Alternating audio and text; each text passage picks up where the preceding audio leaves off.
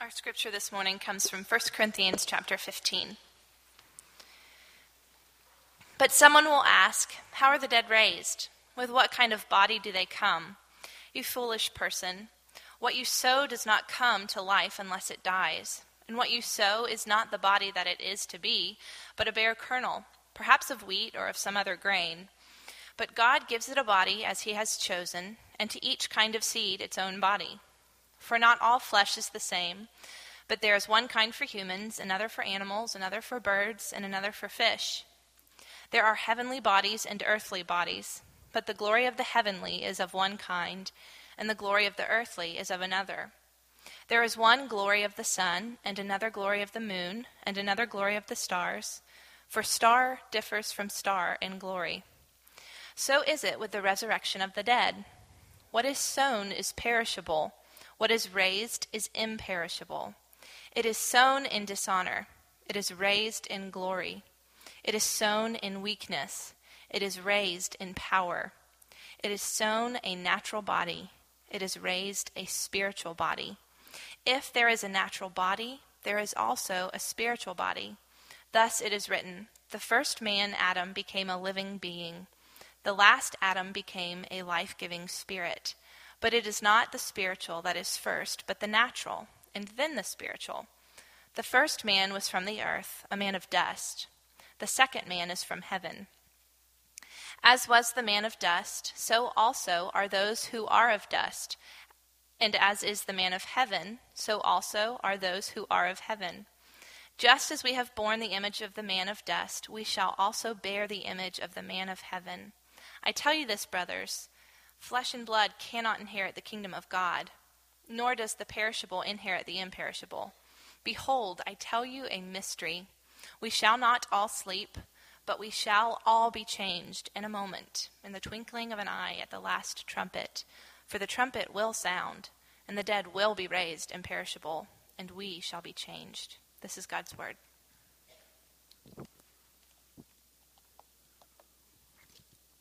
Amen. Thank you, Lauren. Good morning.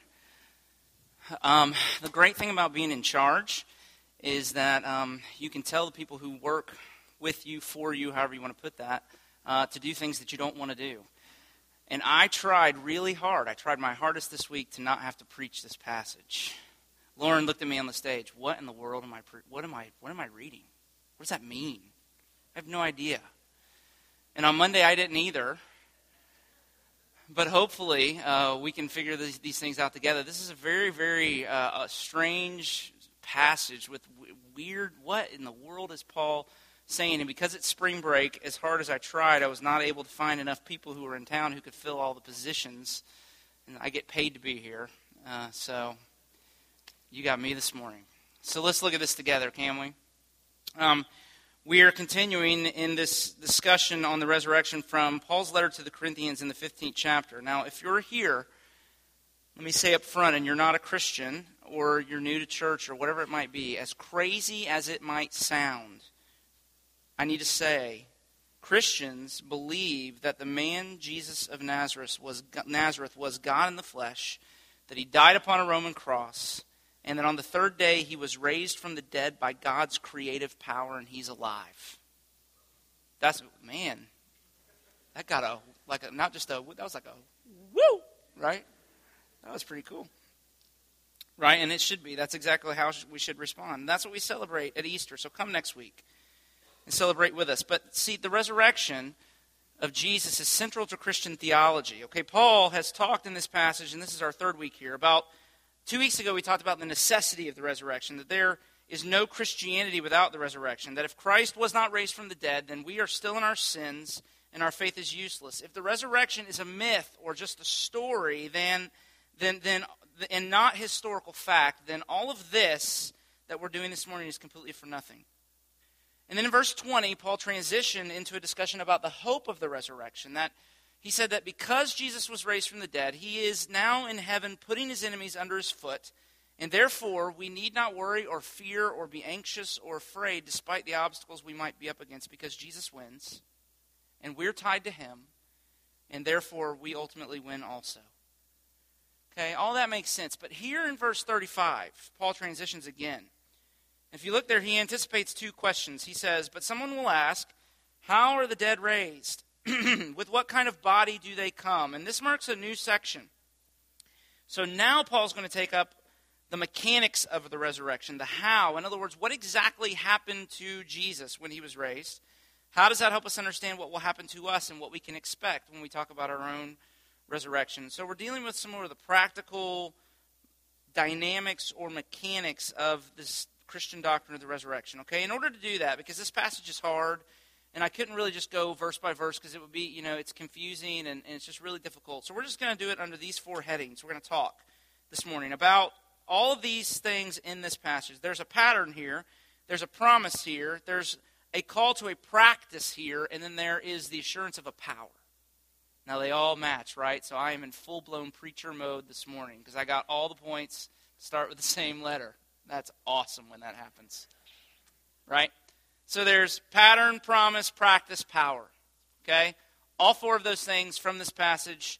Let's just walk through it together and hopefully we can make sense of this. Okay? First, the pattern. Okay. This is not in the specifics so much as just the general theme of the entire chapter of 1 Corinthians 15. Paul is intentionally patterning this chapter in his letter to the Corinthians after Genesis 1 through 3, which is the account of creation at the beginning of the Bible. Now let me give you just a little bit of the data. If you look at verse 47, he uses Adam as an illustration, which is a direct reference to the creation story. In verse 27, he quotes Psalm 8, verse 7, which is an account of also of the creation narrative. But here in these verses, the language of 39 through 40, the humans and animals and birds and fish and heavenly bodies and et cetera, all of these things echo the language of Genesis 1. So it seems very clear Paul means for us to read 1 Corinthians 15 with Genesis 1 through 3 in mind. And see, Genesis 1 through 3 is the account of creation at the beginning of the world, at the foundation of the earth. 1 Corinthians 15 is the account of God's new creation. Genesis 1 through 3 is the story of how God's good creation was ruined and destroyed. 1 Corinthians 15 is the story of how it is being healed and remade by Jesus Christ through his resurrection from the dead. Genesis 1 through 3 tell us how sin entered the world and through sin death. 1 Corinthians 15 tell us how death has been dealt the death blow and how life and God's salvation are now marching triumphantly towards the end of the ages when death will finally be no more. When, as the prophet Isaiah says, when it will be swallowed up in victory and everything sad will come untrue and God himself will wipe away the tears from our faces. It's just beautiful language. Genesis 1 through 3 is the beginning of the story. 1 Corinthians 15, the resurrection of Jesus, is the climax. So Paul's intentionally linking the two together to help us see that the Bible is telling a story. There's a story. There's a pattern. Now, you guys know that I'm a little bit of a book and movie nut. And what I want to say, every one of the stories that we love, whether we go to the movie theater to see them or we read them in books, every single story that's a great story follows a similar narrative structure. There's a formula. There's a pattern. Okay? So a romantic comedy, for example, I'm not going to give any specifics because every time I talk about the romantic comedies I watch, I get mocked for 3 weeks. So no specifics. Let's just work with that category in general. A romantic comedy goes something like this, doesn't it? There's a basic plot line. A boy and girl meet. They fall in love. Then, so it's all great.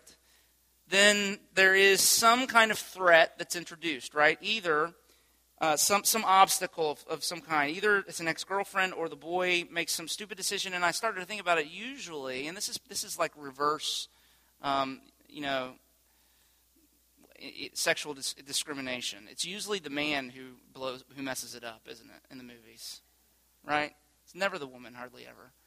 And yet something happens, they break up, he breaks her heart typically, or sometimes vice versa. The relationship ends, okay? This goes on for a while, and then at the very end, in some unexpected way, something happens, they kiss and make up, and that's it. Right? That's the formula.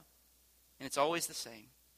It's the same formula, it's the same movie, it's the same story. In fact, if you go to the movie theater expecting to see a romantic comedy and it doesn't follow that narrative arc, you stomp out, you get mad, you ask for your money back. Right? Because it's what we've come to expect. But guys, okay, just let me talk to you for a minute, because it's not just true of romantic comedies. It's true of action-adventure movies as well. There's a standard narrative structure. Same thing, okay? So The Hobbit, for example, because it's one of my favorites, and it just came out not long ago. If you saw the movie, or better, read the book. Okay, it begins with the memory of Orin and his dwarf companions, right, of days of wealth and happiness and flourishing. But then the enemy comes, Smaug, the dragon, who killed their ancestors and stole their home and their treasure. And then, of course, the rest of the story is their adventure to overcome the enemy and to recover what had been lost. So see, every one of these stories has this similar pattern, this similar narrative arc. The great stories begin with once upon a time, don't they? The Bible's way of saying it is, in the beginning. There's always a paradise. There's some beautiful state of being or place, and into this paradise comes an evil, an enemy that threatens to destroy things, and then the rest of the story is the battle or the adventure, the quest that the man must go on to reclaim his love's heart, right? The battle or the adventure that finally resolves into the happily ever after. And the reason all the great stories follow the same narrative arc, and this I hope will blow some of your minds, is because they're all patterned after the one true story. The story the Bible's telling. And the story the Bible tells, we could use categories like this to explain it. I would use the categories of creation, fall, redemption. This is really the narrative arc of every story in the story of the Bible. Creation. In the beginning, God created the heavens and the earth, and it was good and beautiful, and he made a garden, and it was paradise. And into the garden, he put man and woman to work and eat and make love. Doesn't that sound like a good place? Right? Hello, you with me? Sounds good to me. Fall. There came into this paradise a great evil, an enemy. See? The threat. The Bible calls him Satan, and he seduced, this is the way the story goes, he seduced the man and the woman into rebelling against God. The results were devastating. Instead of life, there came death. Instead of joy, now sadness. And in many ways, this is the world we know, isn't it? A world full of injustice and violence and greed and corruption and selfishness. A world that's been ruined by sin. But don't forget recreation. That God was not content to leave us in our sin and misery. He went to battle against the enemy. This is what's so neat. Think about it. God himself went on an adventure. The way the heroes in the stories always do. He himself came into the world in Jesus Christ to win the decisive victory. That's what Paul's writing about here in 1 Corinthians 15. That in the resurrection of Jesus, God is recreating the world. He is taking what is broken and he is putting it back together. He is healing it. And now by the Spirit, he is remaking the world into the paradise it once was. And John could have easily finished the book of Revelation at the very end of the Bible, if you're familiar with it. At the very end, he could have easily finished the book, and it would have been very fitting with the words, and they all lived happily ever after. So men, if you've ever wondered why your wives can go see the same cheesy love story over and over again, just different characters, right?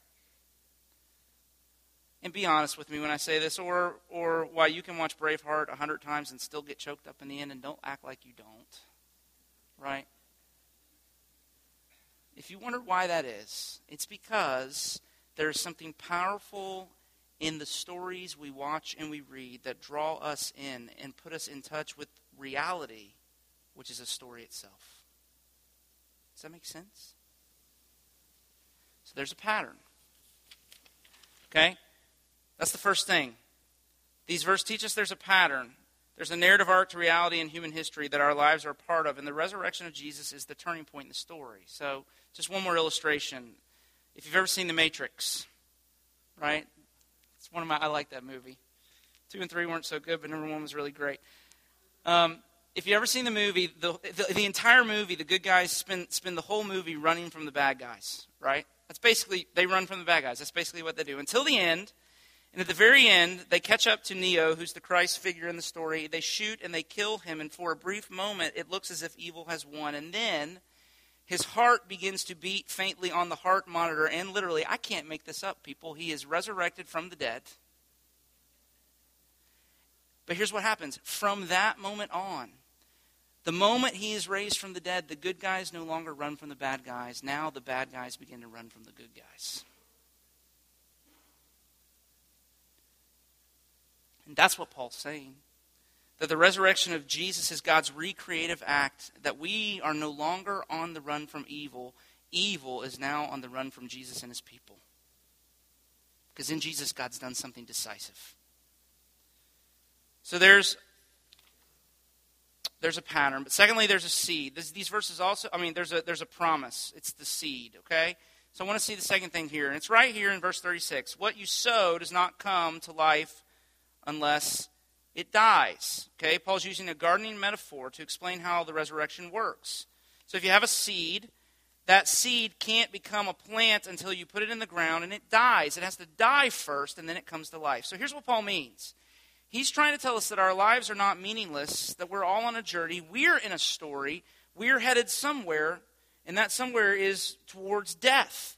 But if your faith is in Jesus Christ, death is not the end. The promise is that death leads to life. There's death, but then on the other side of death, resurrection. And Jesus' rising up from the dead is the promise that when we die, if our faith is in him, and if we are in him, then we will rise up too. But how? How does that work? And here's where Paul begins to get into the mechanics of the resurrection. Verse 37, look what he says. He's trying to help us see exactly what happens in this whole transition. Here's the basic argument Paul's making. Verse 37, he says, the body that we have now is not the body that is to be. The body we have is a bare kernel, he says, a seed. In other words, just a faint representation of what it will one day be. And the life that we now live, the joy and the fun that we now enjoy and we experience is but a foretaste of the life that is to be. It's like sneaking, and I'm sure you've never done this. This doesn't happen at our family gatherings, but maybe at yours. It's like sneaking into the kitchen on Thanksgiving before the meal to get a little piece of the turkey. Right? And so you just think about an acorn and an oak tree. You look at an acorn, and it's hard to imagine you hold a tiny little acorn in your hand. It's hard to imagine that little thing could ever grow into the 150-year-old tree that's in my front yard that is just massive. But that's exactly what happens. And he's using that as an analogy to tell us that the body that we have now is not the body that is to be. In 39 through 41, which is really confusing and strange, is really just an extended argument that there are different kinds of bodies. There are human bodies with legs and arms and 5 fingers and 5 toes, hopefully, right? And bird bodies with feathers and beaks and wings, and fish bodies with fins and scales and gills, and heavenly bodies and earthly bodies, and so on. All different kinds of bodies with all different kinds of glory or beauty or significance. And all of that is there to argue that the body that we now have is not the body that is to be, that we will, and here's Paul's way of saying it, we will be changed. Verse 51. The body that we have after we are raised from the dead will be different than the one we now have. Look down at verses 51 and 52. Behold, we will not all sleep, but we will all be changed in a moment, in the twinkling of an eye, at the last trumpet. For the trumpet will sound, the dead will be raised imperishable, and we shall be changed. That's what Paul's saying. Okay, but so what? And what's the practical significance of this for my life, you might ask? And here's the way I would put it to you. If you're a Christian, what Paul is saying is that death does not signal defeat. It's the turning point in the battle.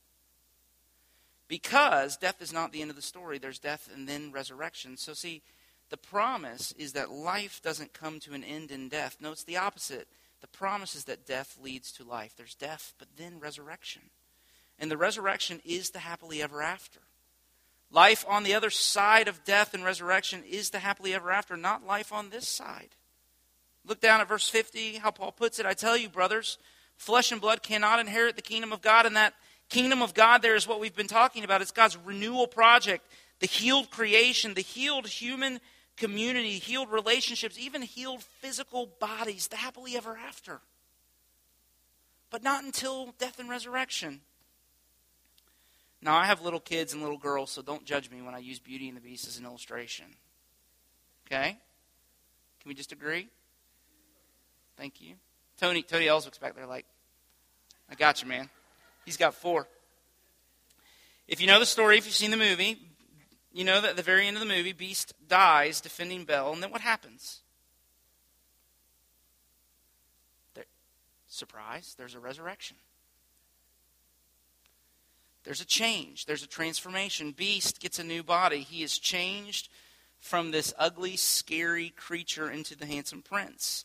And then, as only Disney can do, little magical sparkles start falling from the sky, and everything that is ugly is made beautiful. And everything that was dirty is cleansed. And the castle that was in disrepair looks brand new. And everything gets changed, gets transformed. And it's a perfect illustration of the promise of the resurrection that we will be changed, that our bodies, but not only our bodies, the entire cosmos will be made new. Isn't that amazing? And if you want to know the specifics, Paul lists them there in the contrast he makes in verse 42. He says, we are now perishable, we will be raised imperishable. And that perishable means decaying or disintegrating. The bodies that we have eventually wear out. I hate to break it to you, right? We're all literally falling apart. But the resurrection body is imperishable, Paul says. It will literally last forever, longer than even a McDonald's cheeseburger, right? And those things last a long time. Second, there is now dishonor. But when we are raised, it will be glory. Then this is really about status. He's saying, now our lives may seem small and insignificant, but remember what Paul's already taught us. We're destined to sit on the throne of the universe and judge even the angels. We're destined for glory. Now we're weak, he says. We'll be raised in power. And this has to do with capability. That, what kind of capability? I don't know. Maybe we'll be able to fly and walk through walls. I mean, who knows? I don't know. The Bible doesn't give us the specifics, but it says that there's a capability that our bodies will enjoy on that day that we no longer have. I believe that I will be able to do 50 burpees without throwing up. That's what I believe. That will be true of my heavenly body. But what other capabilities I can't be sure of. And finally, the body we now have is a natural body, but it'll be raised as a spiritual one. And I'm going to say more about that in just a second, but we need to move on. Let me apply this before I move on to the next point. And what I want to say is, I think about my 3 aging grandparents.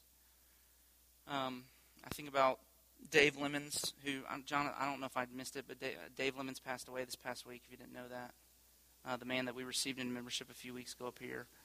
And I just think about people whose physical body is literally failing them. And if you're sick, if you're battling cancer or just old age or whatever it might be, there's a promise. And this scripture would tell you, hope in heaven. Okay? Hope in heaven. So these verses contain a promise, a pattern and a promise. But third, they also lead us to a practice, to a way of life, a way of living in the present in light of the future. And here's where we have to fight for balance, okay? And I'm going to try, this is the hard part, and I won't be in it long, and then we'll be done.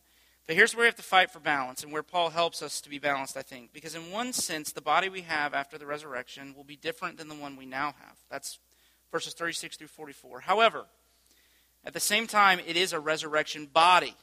So verse 44, if there is a natural body, there's also a spiritual body. So if you wanted to sum up everything I'm trying to say this morning in one sentence, this is what it would be. It would be this: the body we now have is not the body that is to be after the resurrection. However, it is a body. Right? It will be a body. The body we now have is not the body we will one day possess, but that body will be a body. And that's important, because if we're going to practice Christianity rightly, we have to understand what Paul means by this last contrast between the natural and the spiritual. Verse 44. Because our thinking about these things in our culture has been much more influenced by Greek philosophy than by the Scripture. We think like Greeks, not like Hebrews. And that can get us in a lot of trouble. N.T. Wright, who is a scholar and a pastor in England, comments on this passage, and he warns us that we have to avoid the ugly ditch of Platonism when it comes to this distinction between natural and spiritual. And I know you didn't realize you were going to get a philosophy lesson this morning, but just a brief one. What he means is that we are apt to read those categories as meaning physical and non-physical, and to assume that the physical is inferior to the non-physical or the spiritual. That's Platonism. Plato was a Greek philosopher, and he believed that the physical material world was not the real world, but just the image or the copy of the invisible, immaterial, spiritual world, which meant that the material world was far less important than the spiritual world out there. Now, N.T. Wright's trying to alert us to a tendency, even in the way we translate these verses, okay, to think that when Paul says natural and spiritual, he means physical and non-physical, but that is not what Paul's doing. Paul is not saying that while we're on earth we have a body, but then when we're resurrected, we leave our bodies behind and we become a spirit. He says there's a natural body and a spiritual body, but they're both bodies. Those adjectives do not describe the substance of the bodies, but their quality. And let me explain it like this. In Genesis, we're told that God breathed the breath of life into Adam and he became a living soul. That's the natural body that Paul describes, the ordinary level of human existence. But in John 20, this is an amazing, amazing story. Jesus gathers his disciples together after his resurrection and he breathes on them the way God breathed on Adam in Genesis. But this time it is not the breath of life, it is the breath of the Holy Spirit. He breathed on them and he said, receive the Holy Spirit, and that's the spiritual body. Life animated and controlled by God's Holy Spirit. So let me apply this a little bit more broadly, okay? Paul's arguing for a bodily resurrection. And in doing so, he's affirming the physical material world as something that is good and not inferior to the spiritual, contrary to Plato and to most of Western thinking. Here's what this means. We have to change our idea about heaven. Christians talk about heaven, and I think at least the impression we give off is something to people who are not familiar with the Bible or with Christianity in general. The impression I think we sometimes give off is that when we talk about heaven, we mean that we float off into heaven when we die, that we somehow become a sparkly soul that leaves our bodies around to zoom around the galaxy or something like that. But see, on Easter, we celebrate an empty tomb. In other words, if you ever thought of it this way, Jesus took his body with him. And we will too. And so the popular evangelical doctrine that God will come in the end times to rescue us from the evil, corrupt world and to take us up into heaven to be with him, that is Platonism, not biblical Christianity. Because in Revelation 21 and 22, when John talks about the new heavens and the new earth, did you hear that? The new heavens and the new earth. He said he saw the heavenly city Jerusalem coming down out of heaven from God to the earth. So biblically, it is not that one day God will rescue us from the material world to take us up into the spiritual world of heaven. It's the opposite. The hope and the teaching of the Bible is that God is working to bring the reality of heaven down into the material world to transform it by his Spirit. It has major implications for the way we live our lives. Let me just mention two really quick. And they're just two, I would make just two exhortations. Two exhortations, if that is true. The first is that we are called to be image bearers, that we have a mission then. That the goal can't see, when Christians talk about these things, a lot of times the way it sounds is that their goal is just to hold on until Jesus comes back to rescue them. But the goal can't be to leave earth and go to heaven. The goal, according to the Scripture, has to be to see heaven come down and change the earth. Does that make sense? Because you're looking at me like... And I realize that we're flipping things upside down. And this is the language of being an image of God in verse 49. That's our job description. That Adam was God's image bearer, and he was given the job of ruling over the creation in God's name. Jesus is the second Adam, and so the writer of Hebrews calls him the image of the invisible God. What Paul says, verse 49, when he says that we've been born in the image of the man of dust, who is Adam, he means that like Adam, we've failed in our duty to steward the earth and to use our power and resources to extend God's reign. We've lived for ourselves, not for God. We've lived selfishly, not in light of the mission God has given to all of us as those made in his image. But Paul goes on to say that for the Christian, the spiritual body that we will bear one day is the image of the man of heaven, Jesus. And that means that like Jesus, we will, by the power of the Spirit, not just one day in the new heavens and the new earth, but even now in some sense, we will become, through the Spirit, what God meant for Adam to be. In other words, we will be people who begin to rule and steward the earth in righteousness and justice. And the result of our stewardship over our city and over our earth will be peace and blessing and flourishing for the entire human community. And so be an image bearer. But here's where I'm really going to mess you up.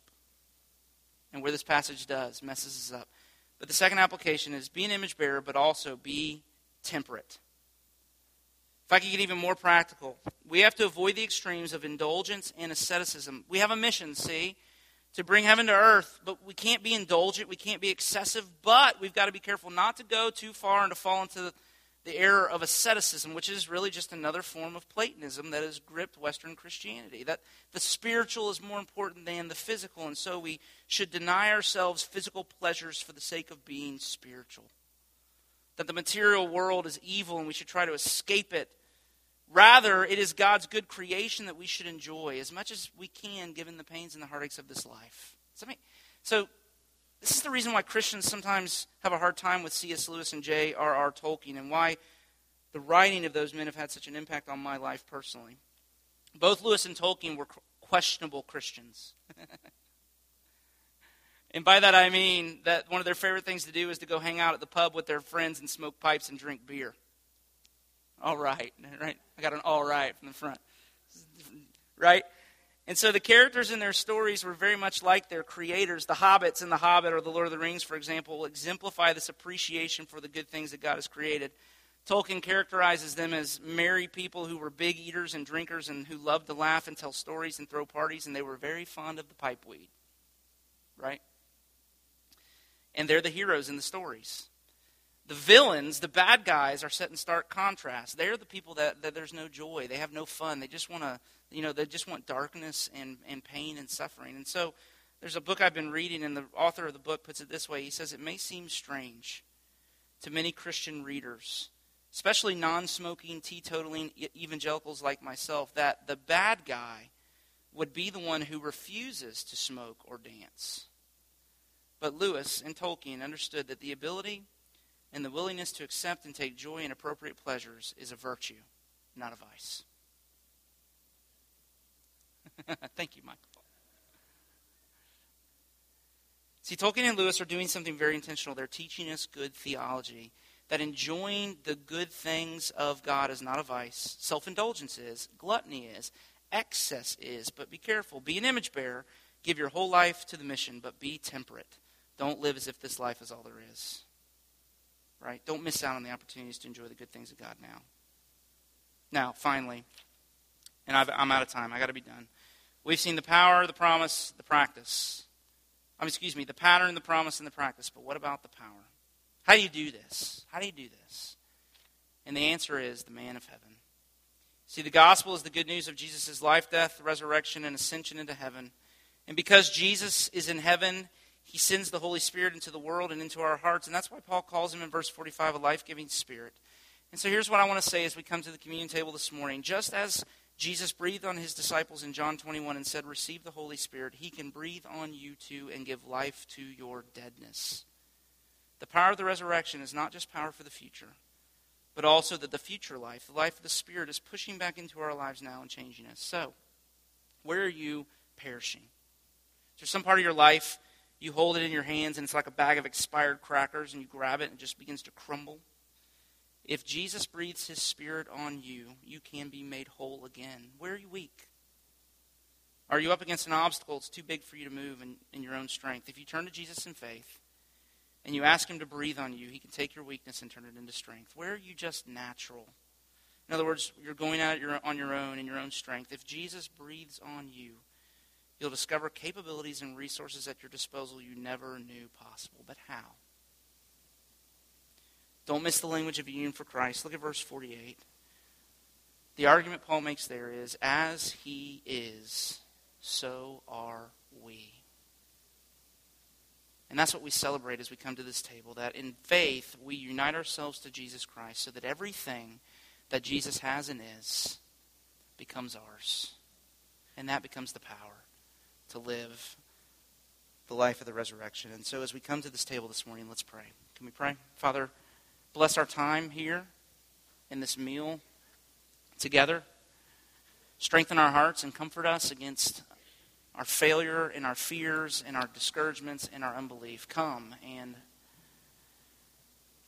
make us new as we participate in your life, death, and resurrection by sharing and consuming and digesting your body broken and your blood shed. Come and meet us at this place, at this table. Take our weakness, make it strength. Take our crumbling lives and make them whole again. We pray in Jesus' name. Amen. Receive the promise of the benediction as it is the fuel for you to go and to live the life God has called you to. May the Lord bless you and keep you. May the Lord make his face to shine upon you and be gracious to you. May the Lord turn his face towards you and give you his peace, both now and forevermore. Amen. Go in his peace.